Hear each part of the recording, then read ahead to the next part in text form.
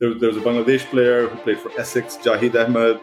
Some of the stuff that was said to him over the course of his career, terrible stuff. And I just think if you see a South Asian, Pakistani girl, whatever, Indian girl, playing in the WSL Premier League and on TV every single week, I think that would just inspire more girls to take up the game as well. Yeah, again, even in football, a lot of the young South Asian players who just recently got their GCSE results, they're all flourishing. A lot of them got, 8s and 9s and A stars, which is really good. And clubs are actually looking for really intelligent and bright players. And I think that's the biggest change, and that's happened as more money has come into the game and as it's kind of seeped in. I think that's been the biggest change that I've seen, especially in women's cricket. The participation levels in Pakistan have gone through the roof in recent years. Hi everyone, and welcome to another episode of What's Brown Got to Do With It. So today we are joined by two people who specialize in sports. We have Riz Rehman, who is the former professional football player at Brentford FC, and he's currently the player inclusion executive at the Professional Football Association. And we also have Osman Samiuddin, who is the senior editor at ESPN CricInfo and the author of The Unquiet ones. Thank you both for being here today. I'm actually really looking forward to this topic because it's one that resonates very closely with me. And the reason that I wanted to talk about South Asians in sports was predominantly because of my own son. I have a soon-to-be 15-year-old who is mad about football. And as much as I'm trying not to be that Asian parent and allowing him to kind of pursue his dreams and, his passion, it's really difficult to draw the line where it's like, okay, what's passion against reality? So Riz, I wanted to kind of start with you a little bit about, predominantly football. I know you're doing a lot of work on the South Asian front, and I was actually quite shocked to read some of the statistics where it was something like 0.445% of players of South Asian heritage play in the actual top 4 English divisions. So that's approximately 16 out of 3,500 professionals. Is that correct? Yeah, look, this topic's been a topic which obviously I've been around for nearly 30 years now. First as a young person growing up, I was 9 or 10 when my dad first asked the coach why there's a lack of Asian players in the game. And, he said, scared of the weather, got the wrong diet, and your parents push you towards education and not sport. And he turned around and said, Riz, Zesh, you two are good players, but you won't make it, but your kids will have a better chance. Hearing that at 9 and 10, we just sort of thought like, we're good enough and we'll go on and make it, and 30 years later we're sort of having this same conversation, and we would just want to do something about it, to be fair. So the players that I work with, the senior pros like Zesh, Danny Bath, Neil Taylor, Mal Benning, Otis Khan, these players are always asked to talk around their background, the lack of Asian players. Instead of talking, we wanted to do something, which was to support the players coming through. We needed to know who's coming through the system now, and what support we can give them, to go on to have careers in the game. And not just the 16 current players in the system, but only less than 1% of players make it anyway. So we know how hard it is, for any player to have a career in professional football. And we're just trying to give that support to players currently in the system now. Okay. And how much do you think because from the sounds of it, your dad kind of encouraged you to think that way. But how much do you think of it is a barrier from Asian parents? And how much do you think of a barrier it is for the system in general? I think times are changing now. A lot of parents that we work with, a lot of young players, and the parents were born and bred here. They've got a passion for the game. They grew up loving the sport. It's accessible on TV, online, on YouTube, wherever it is. And that's showing, they travel the breadth and country to take their kids everywhere. Academy football is not easy. You're training 3 nights a week. You're traveling on the weekends.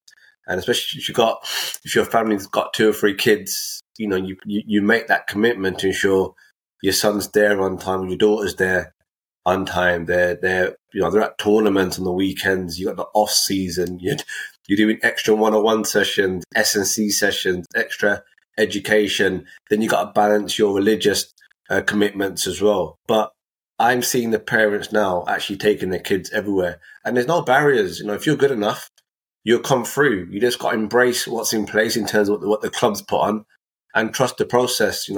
My brother's Zesh made his Premier League debut nearly 20 years ago as a South Asian Pakistani born and bred in England.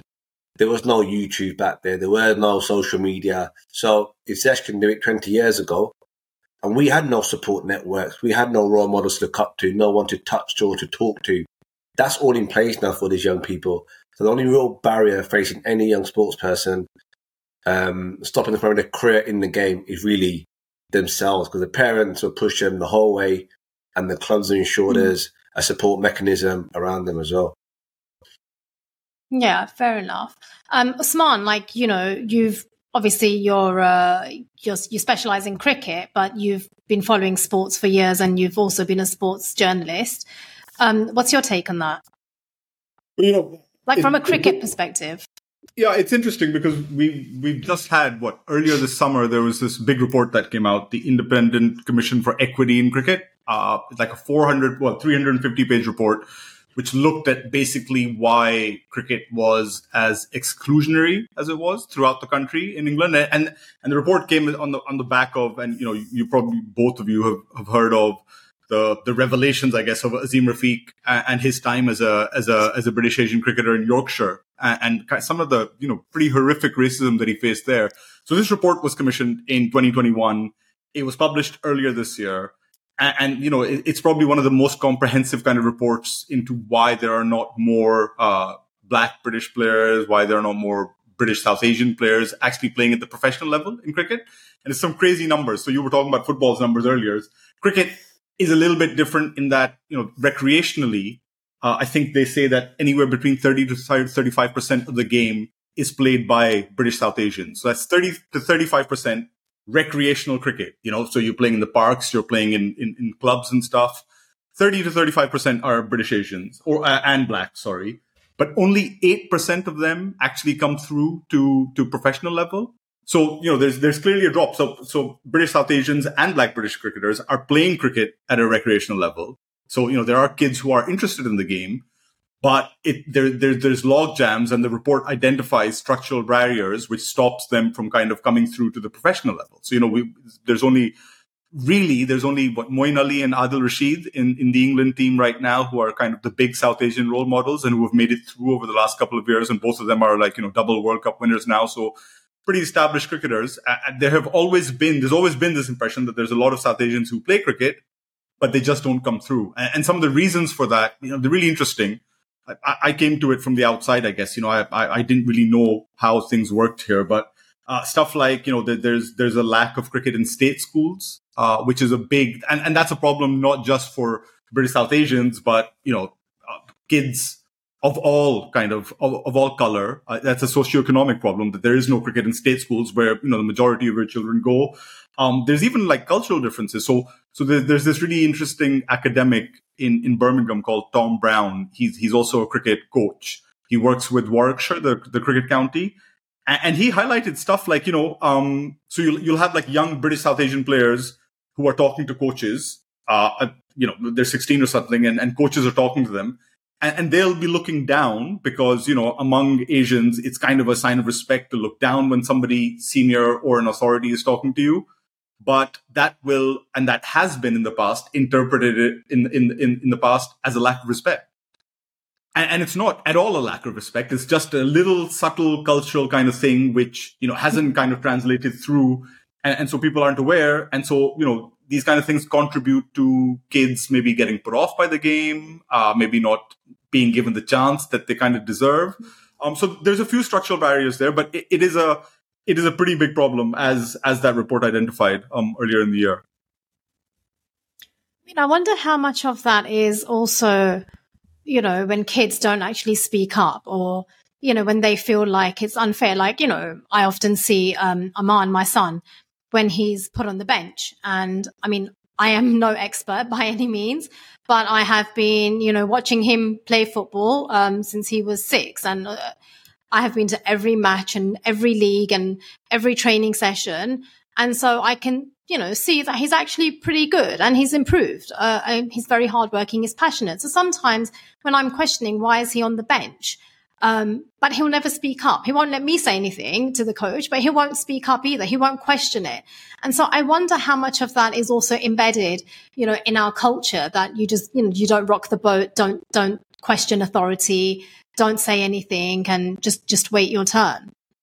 Do you ever find that happens, Riz? Yeah, look, we've got young players in our program from under 9s all the way to senior pros. And in fact, I was with a young player today who's 16. He's just moved home.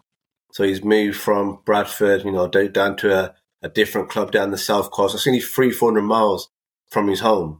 He's a Pakistani kid who was born in Bradford, always been around his family. Now suddenly he's in an area which is Sussex. It's predominantly white, and this kid is really confident. But for the last couple of months, it's taken him time to adjust to his new surroundings. And that's where our mentoring program really supports the players, because I think historically there's been no support systems in place for South Asian families or South Asian players before. So when a young player or family, they're in these new environments which they're not used to, and they don't know anyone who's been through that, they've had no one to go to. Mm-hmm. But now, we've got players who have been through what this young player's been through. So we're then able to connect them to one another, connect their families, let them know that, look, this is a whole process. It's all part of growing up. And also, senior pros like Zesh and Danny and Neil, who've played, 400 or 500 career games, they are there for the players if they've got questions around if they're not playing, setbacks, injuries, how to deal with difficult moments, how to deal with being on the bench, what sort of conversations you can have with your coaches, what sort of tone to take with your coach. When is the best time to do that? Before training, after training, during training? So all these little factors, they mount to massive big things which can ultimately affect that player's chances at their club. So that's in place now for the kids. And in fact, we're seeing an increase in the South Asian professional players in English football now. The numbers are increasingly going up. They're nowhere near what they should be. We're working towards a 6% target. And like you said, right now, it's around about just less than 1%. But progress is being made, and we've got to be optimistic about it. And I think what you're doing with your son and you're supporting him, I think that's brilliant. My message to any parent is stick at it. If your son's good enough, or your daughter, they can make it in the game as well. Yeah, I think, but it's a battle. Sorry, go on, Osman.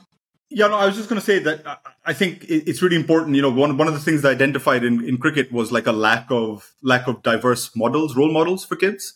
There are two great guys in Moeen Ali and Al Rashid. There's a few more kind of lower down, but what Riz was talking about, not having, and they're starting it now, but not having a mentoring program for younger kids, in knowing just how to cope and how to live the life of trying to become an elite athlete. I think those kind of pathways have not been as open to South Asians. Probably in cricket, I would say that they haven't been as open in the past, and it's taken a little bit more for them to kind of jump across the divide. So I think the role models thing and mentoring, which is kind of stuff that Riz is talking about, I think that's doubly important for a lot of British South Asians, and in cricket, even Black British cricketers.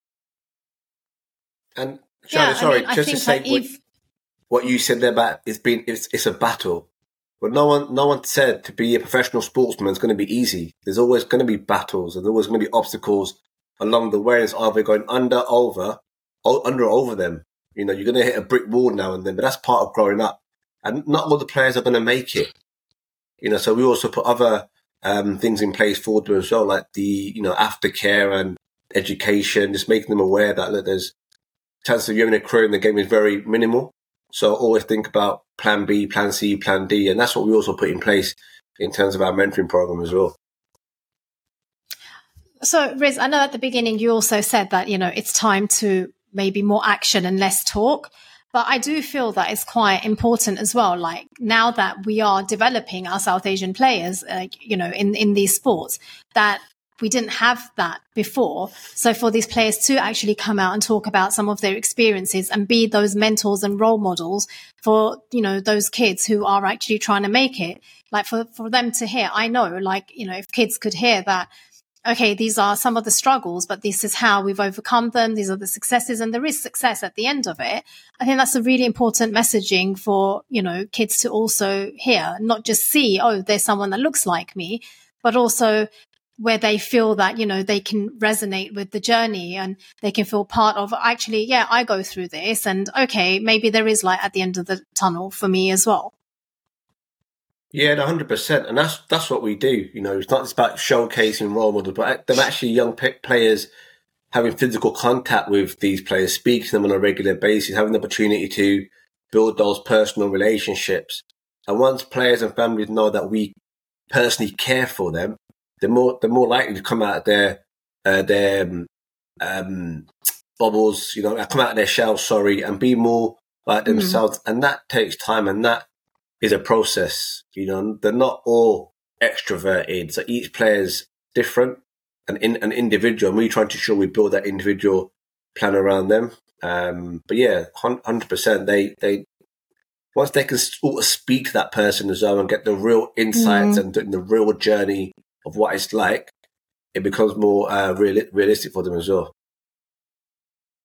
But do you think that also starts in schools? I mean, just generally, the whole stereotype at school was that, like, I know when I was at school, South Asians, you need to study and, you're good at maths and science and stuff like that. And then, all my black friends were really pushed towards sports and music. And it's so stereotypical.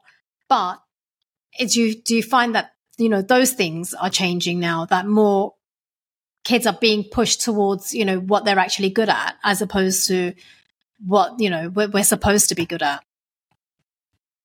Yeah. Again, even in football, a lot of the young South Asian players who just recently got their GCSE results, they're all flourishing. A lot of them got, 8s and 9s and A stars, which is really good. And clubs are actually looking for really intelligent and bright players. If you're bright off the pitch, you're gonna be bright on the pitch as well. So we really encourage the young Asian players to make sure they do their education, because that's the way the game's going now. It is going very elite.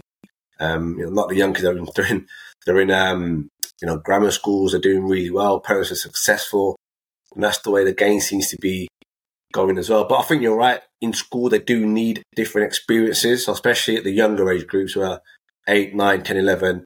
We do encourage the parents, like, don't just make football the be all and end all.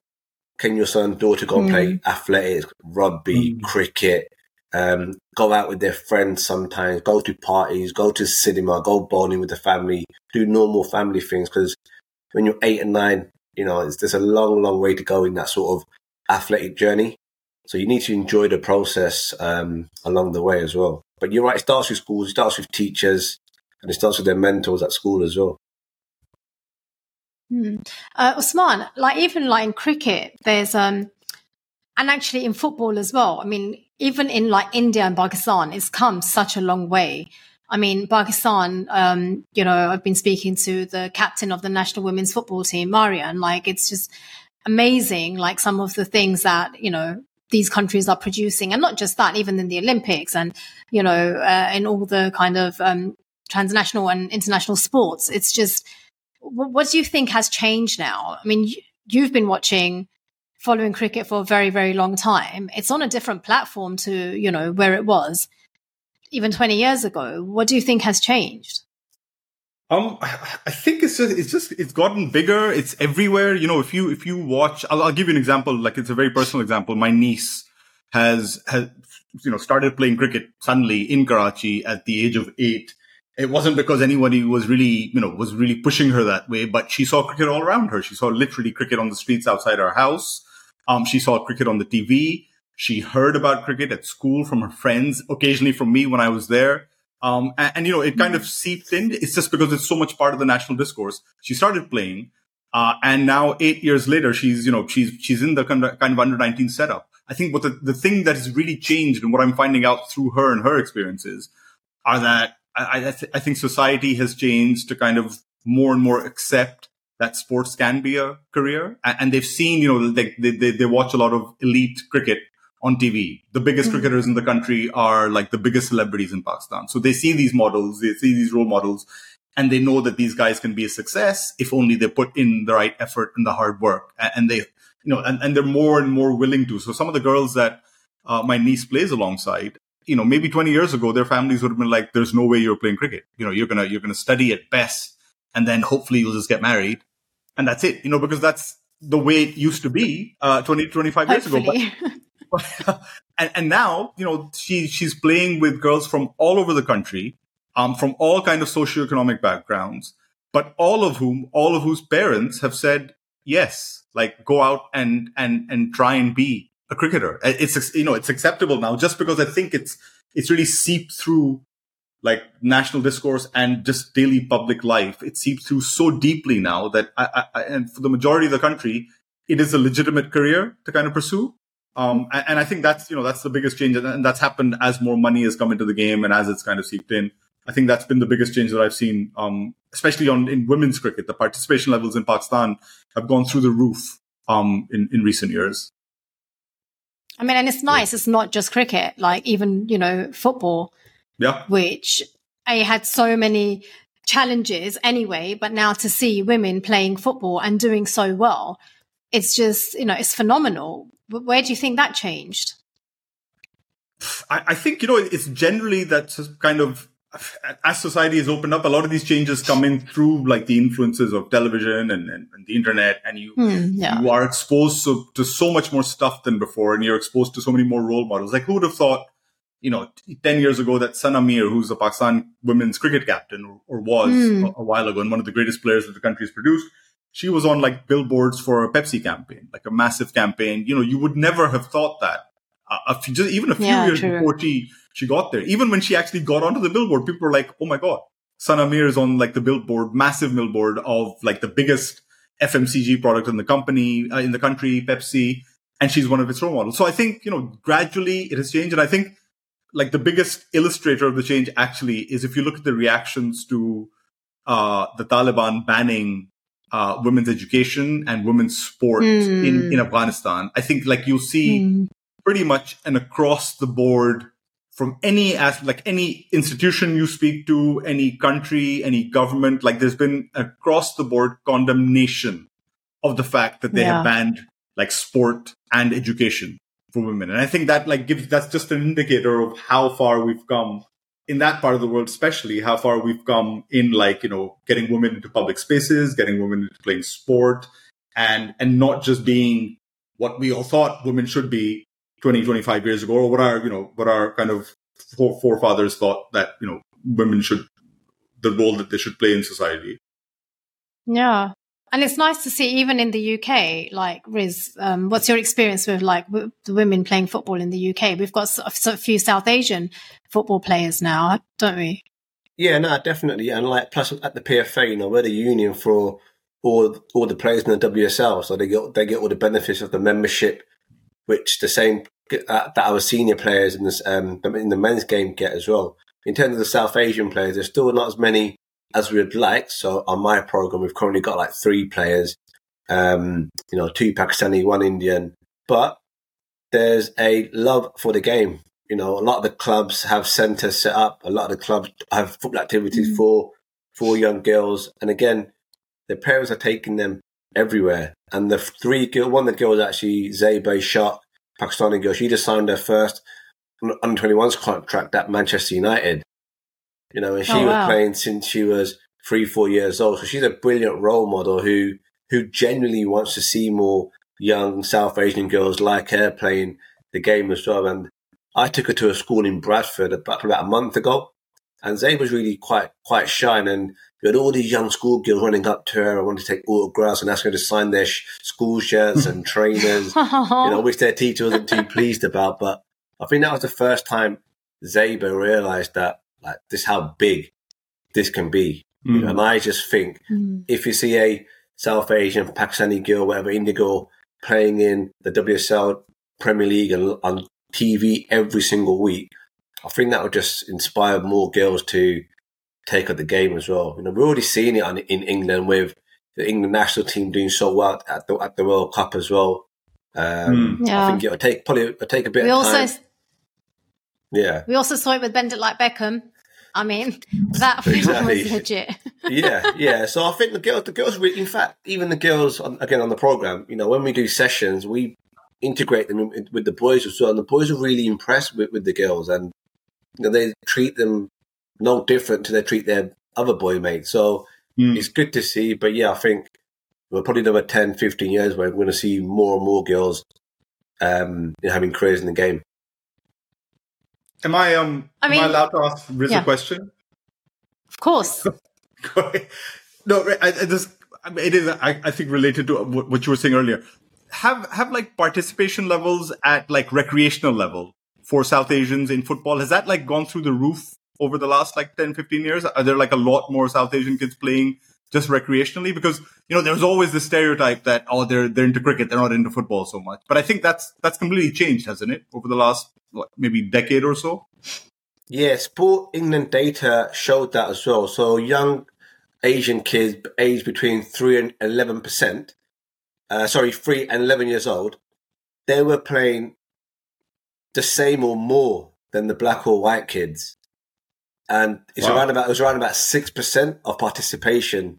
So we've taken that number to say, right, if there's 6% of South Asians between the ages of 3 to 11 playing recreational football, can we see that same number in the elite academy as well? So numbers are increasing at the grassroots, but what we probably do need to see more of is a lot of kids probably still playing in South Asian leagues as well, which is not a bad thing. But the ones who are really good, can they go and test themselves? Can they go and play in leagues where clubs go and watch and recruit from? So that's the next steps. But that could be financially, that could be social, economically. Comes down to affordability as well. So in terms of recreation and elite, there's two different footballs being played as well in terms of standards.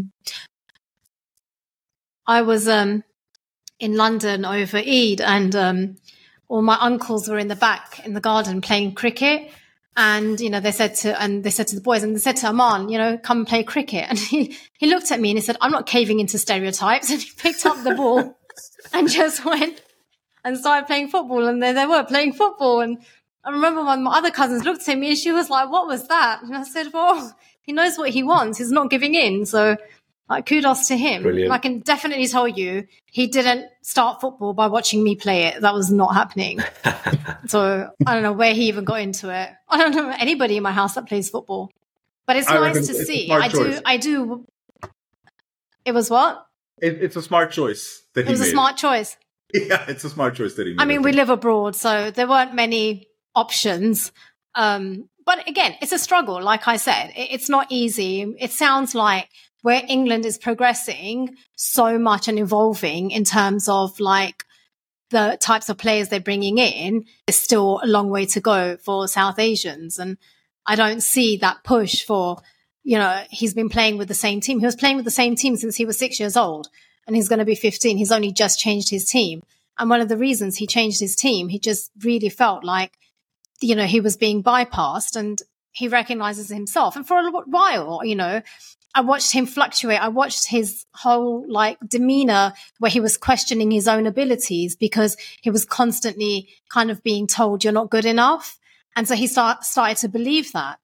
And it's really sad as a parent to see that and to watch your child go through that. So I can imagine there are so many kids out there who want to play football, who, are so passionate about it, and they're getting the rejection or not. They're just not getting the encouragement from whether it's parents, whether it's from the coaches, whether it's from school. And so it's so important that, the foundation, which is just the encouragement, it's so important to kind of instill in them that, look, you can try. When I tell them you can try. It's still really hard. And you are South Asian, and that doesn't help as well. But that doesn't mean it can't happen if we're progressing. And I read somewhere is that you're doing something about delivering at the unions of the 5-year Asian inclusion strategy. And that's 2020 to 2025. Do you want to talk a bit about what that is? Yeah, so obviously the AIMS strategy, the PFA South Asian Inclusion Strategies, is a 5-year program, a 5-year strategy. So we're now moving into year 4 of the strategy, and year on year we've seen good growth. We've got 100% coverage across all 92 league clubs across the game as well. There's good buy-in from all the stakeholders like the FA, Premier League, English Football League, Kick It Out, Show Us the Red Card. So everyone sort of has seen how we've progressed with our work. But I think it goes back to we still need more kids playing at the grassroots. So we're trying to work with clubs and community trust to see how they can better engage at the early years. So if you're trying to get into academy at 10, 11, 12, it's too late. You need to try and get in by 7, 8. But if you're going to get in by 8 or 9, to get in by 8 or 9, you've actually started playing by the age of 3, 4, 5. And that's when a lot of the young white kids and the black kids are playing. So we really need to get the kids interested in football from a very, very young age. And so all the findings from my work and some of the case studies and our insights, we're now trying to share that far and wide, because I just want more organisations, more clubs doing the work. So like you said, our South Asian kids can get those opportunities from a young age. Yeah. Oz, do you have anything to add? No, it's just, I think, I don't know. One of the things I was interested in was seeing whether there is actively a problem of racism in football. And there is, of course, the whole Kick It Out campaign is there because of it. But I think one of the things that has happened in cricket is that it's become more and more evident over the last, 5-6 years that at a lot of different levels of professional cricket, whether that's kind of domestic, county cricket, not so much in the national team itself, because I think the national team actually is a great role model. It's a very diverse team, very open, very, very welcoming. But I think kind of in county cricket and lower down, there is, as well as, these kind of structural barriers for British Asian kids to come through, there is also active racism. Some of the stories that you hear from, there was a Bangladesh player who played for Essex, Jahid Ahmed. Some of the stuff that was said to him over the course of his career, terrible stuff. Azim himself, has battled so hard and went through so much for so long. Cricket Scotland has had issues up north here with racism.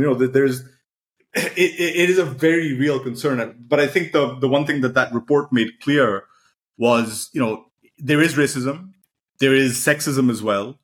And there is elitism, at least in cricket, and those three things have kind of combined to make it a very exclusionary sport in this country. As opposed to cricket in countries like India and Pakistan and Bangladesh, where it is probably the most inclusive activity going in those countries. It is the most democratic activity where if you have talent, you will 90 times out of 100, you will come through. And then, you may not progress after that, but you will come through. Whereas here, I feel like cricket has kind of shrunk as a game in the national conscience, and it's become the exclusive reserve of, and the report confirmed with its numbers, that it's become the reserve of white public school boys. People who go to private schools, white kids from private schools who have access to the facilities, who have the money in the first place to get into those schools. And in those schools are where the best coaches are, and that's essentially where the best chances of you getting through to higher levels is. But that's also where I think a lot of the attitudes of exclusion are fermented, because, you don't have enough diversity in those establishments and stuff. So I don't know if there's that kind of problem at a lower level, at a more grassroots level in football. I don't know whether there's an active kind of exclusionary issue in the game there, as there is in cricket, I think. Yeah, look, I'm not denying the fact that there's not going to be those, stereotypes and racism happening at the grassroots, and probably stopping some of the young kids from progressing into elite academies, or maybe some academies being very selective for what grassroots clubs they choose from. I get messages on social media and emails from parents every single day, telling me that there's racism and the kids can't get in for whatever reason, but we've got to try and remain positive. I think for too long we focus on it's always about the barriers when it comes to South Asian. I don't think we really, shout about Moeen or Rashid or Azim, about their achievements and what they've achieved in the game. Yeah. It's always, let's talk about the stereotypes and the barriers. Let's talk about the lack of. But how can we actually celebrate some of these? How can we celebrate some of these role models and achievements? So younger kids seeing that, they can also emulate in their footsteps as well. What we just don't have, the Asian population in England is tiny compared to the white British, so naturally we're going to see more kids coming through and more kids playing the game. We just need to see young South Asian communities playing sport and it being accessible to them in communities, in schools, within the different faith centres, wherever they go and pray. It's important that we just give them opportunities. Not that they're going to go and become professional footballers, but it will actually help with their social skills. It will help with their fitness. It will help with their mental health. It will help with their well-being. If they go and become professional players, that's just a byproduct of everything else. The first and priority will be their education, but then football, they should just see it as a hobby. But yeah, like cricket, like football, like probably other sports in England, there are some structural barriers which are embedded, and it will take time to change the whole system. But all we can do is try. I agree. And I think starting with the community and parents is so important for that, because that mindset, let them follow their passion, let them play, let them be good. And like I said at the beginning, I struggle and I'm very progressive in that sense. But when it came to him picking his GCSEs, I was like, what do you mean you don't want to take economics? What kind of nonsense is that? We had this whole conversation and, we actually had a argument about it. And I kept saying to myself, don't be that parent. Don't do it. Let him follow his passion. But then the South Asian in me was like, okay, but we need plan B. Economics is plan B. So, if someone like me struggles, I can only imagine what some of these kids go through. Especially in, the communities where it's a little bit more kind of integrated. They're kind of integrated into each other and more segregated from the rest of, from other communities. It's a lot harder. It's like my dad telling me, you don't need to go to the gym because you don't need to lose weight. And, it's like, okay, but I need to stay healthy, Dad. It's that forever struggle. But thank you both. But before we finish, I want to ask you, and that is, what does being brown mean to you? So when we're talking about in the context of sport, what does it mean to you when I say, what's brown got to do with it? And I'll start with you, Riz. Under pressure now. Yeah, brown. Yeah. Good. To me, I've never focused on my skin colour, but I'm proud to be South Asian and brown, and you can use it to my advantage, to be honest. In different situations, I find myself and sharing my experiences, and hopefully I can come across in a very positive way and showing lots of energy as well. And Osman, I'm very, very fortunate in life to have come from compared to a lot of people around me. I've come from some privilege. We've lived abroad all our lives. My parents worked hard, and I benefited from that. But I think over the years, as I've done more journalism, as I've gotten deeper into my career, especially since I moved here, I think I've seen that it's opened my eyes to the brown experience not being the same for a lot of people in different countries, and it's very, very complicated. I think being brown here for me has meant to be able to kind of understand how complex and complicated the issues that South Asians face in this country are. And how difficult it is to kind of work your way out of it. But then you see guys like Riz, and you see other guys like Moeen Ali, and you see so many more role models coming in now that I think that just leaves you with a sense of hope. I have kids growing up in this country, and I feel like it's going to be better for them than it has been. Not for me, I've had a great life, but I think growing up for them, if they grow up in this country, it's going to be a better experience for them as brown kids than it has been for a lot of brown kids who came before them. Oh yeah, 100%. I mean, London is way more diverse now than it has ever been. And I asked somebody, I think it was one of my cousins, this question, like, what do you identify as? And he said, actually, I identify as a Londoner. I don't identify as British, Asian, anything like that. He lives in Brazil. He said, but I actually identify as a Londoner, not even like the UK, because London is so diverse and you just don't get that diversity anywhere else. And I think that really kind of resonated with me that, yeah, if I am a Londoner, like through and through, and it's one of the best parts of growing up. Like you just have access to everybody and everything around you. It's amazing. Anyway, on that note, thank you both so much for taking time out. Great conversation, and looking forward to that 0.45% increasing very soon. Thank you, and we'll speak soon. Thank Bye. you. Bye-bye.